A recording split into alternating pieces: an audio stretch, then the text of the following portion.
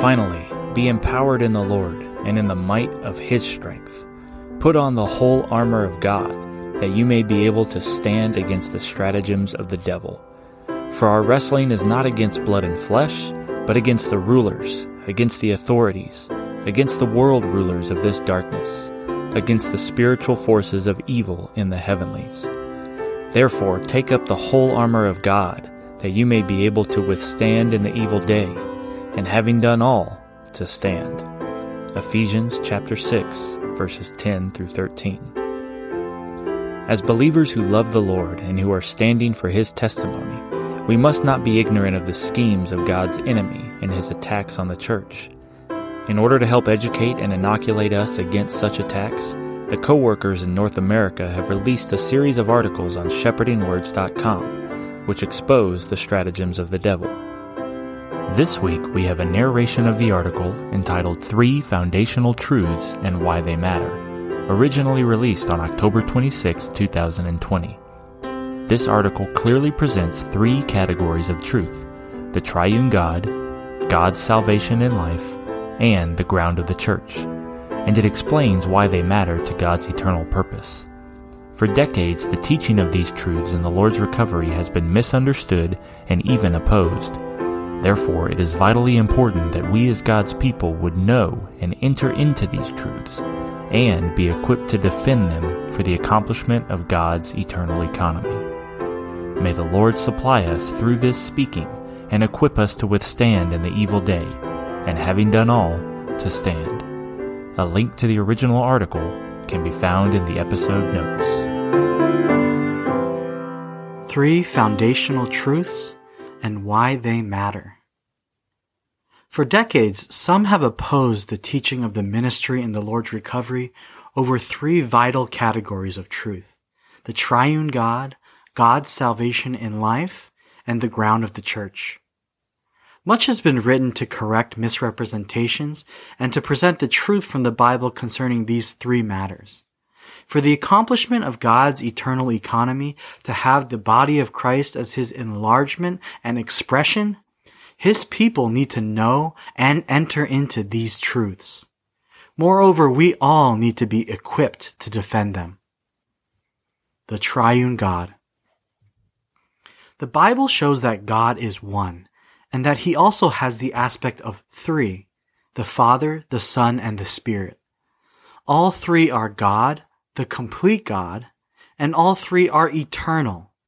Moreover, all 3 coexist, that is, exist simultaneously from eternity to eternity. And all 3 co-inhere, that is, mutually indwell one another eternally. Thus, the 3 are distinct in their coexistence, but inseparable in their coinherence. One key principle of interpreting the Bible is to accept what it says in clear words as true. For example, the Bible says the last Adam, Christ, became a life-giving spirit, and the Lord, again Christ, is the Spirit. The Bible also says that the Son and the Father are one. We affirm these plain indications that the 3 are one and inseparable. But some, because they believe the 3 of the Godhead are not only distinct but also separate, cannot accept the clear weight of the biblical teaching. Imposing their theology on the Bible, they try to explain away the words of the Bible. To say that the Father, the Son, and the Spirit are separate is contrary not only to the Scriptures, but also to the experience of the believers. The Scriptures indicate clearly that all 3 of the Trinity are in the believers. To say that the 3 are separate contradicts the believer's experience, which tells them that only one, the triune God embodied in Christ and realized as the Spirit, is in them. If the 3 are separate and each is God, we cannot escape the heresy that there are 3 gods. The error of teaching that the 3 are separate also causes us to lose the true nature of the oneness of the believers as the body of Christ.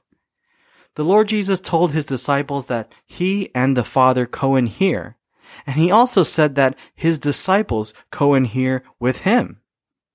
This is the oneness the Lord prayed for in John 17. a oneness that is nothing less than the believers co-inhering with the co-inhering triune God. God's organic salvation. According to the Bible, God's complete salvation has two aspects. We were redeemed through the death of Christ, through which we have been justified by God and reconciled to Him. This wonderful, accomplished, and eternal fact we call judicial redemption. Through our believing in Christ and His redemptive work, we received the eternal life which is Christ Himself. Now, as reconciled ones, we are being saved in the life of the Son of God. We call this salvation in life organic salvation. The judicial aspect of God's salvation is based on Christ's completed work of redemption and is largely objective. The organic aspect of God's salvation is based on Christ's operation within us as the indwelling Spirit, and while based on objective truths, is very experientially subjective. The fact that God's organic salvation involves subjective experience troubles those Christians whose view of salvation is entirely doctrinal and objective.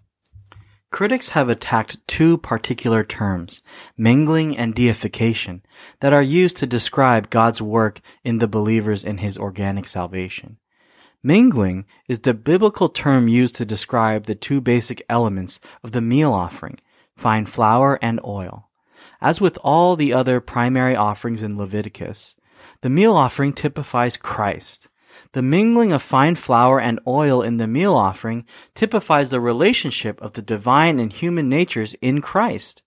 Critics of the term mingling have claimed that mingling produces a third nature that is neither human nor divine. However, they neglect Brother Lee's careful use of the term as defined in Webster's Third New International Dictionary. Mingling or mingle is to bring or combine together with something else so that the components remain distinguishable in the combination. Through incarnation, divinity was mingled with humanity, yet the two natures of Christ remained distinguishable in the combination. No third nature was produced.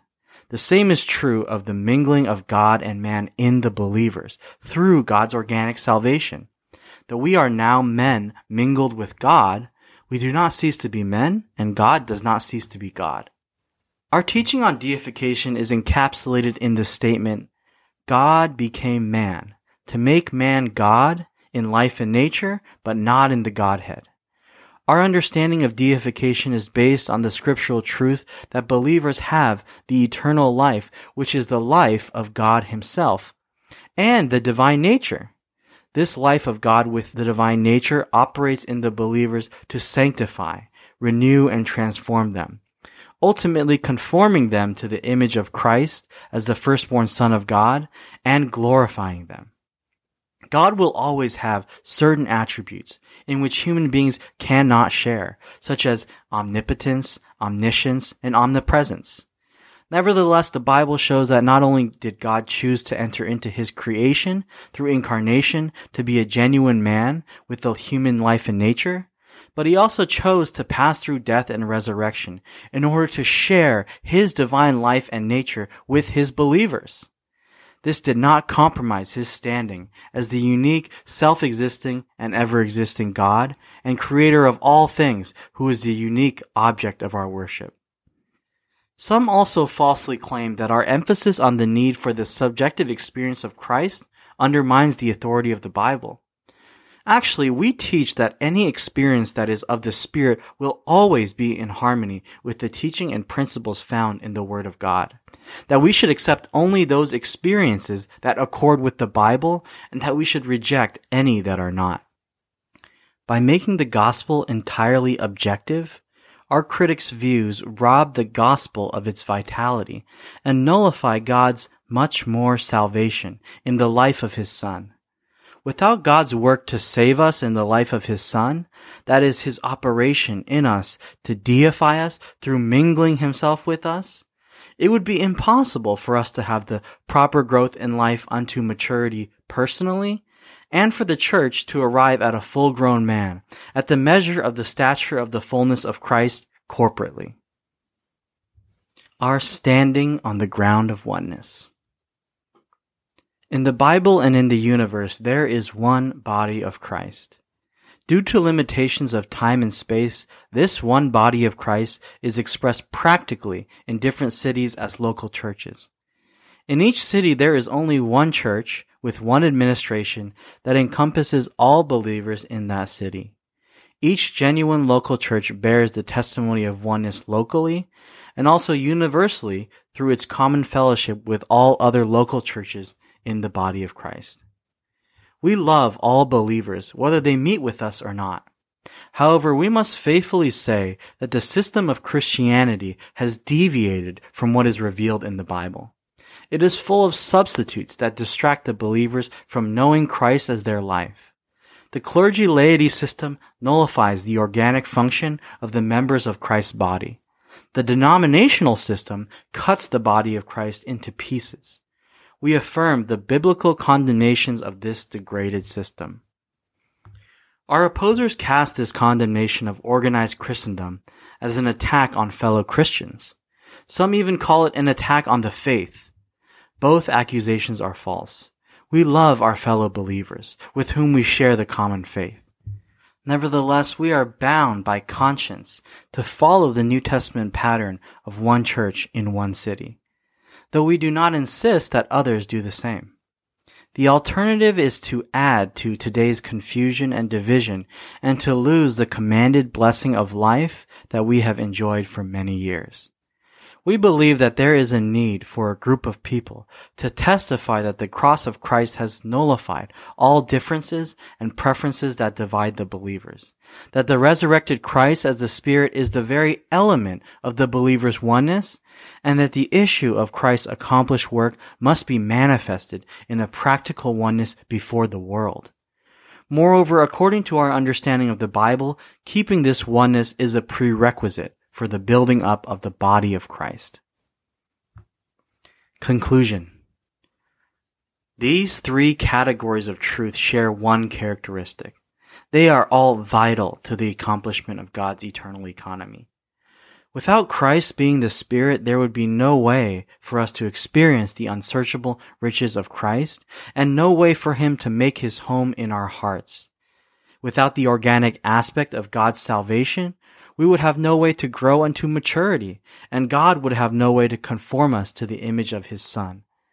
Without the ground of the church, there would be no way to manifest the oneness of Christ's body or to practically build up the body.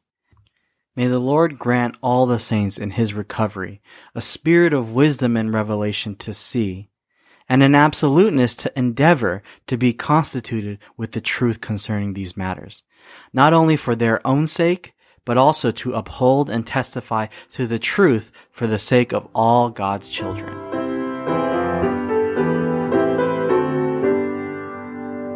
Thank you for joining the reading of today's article.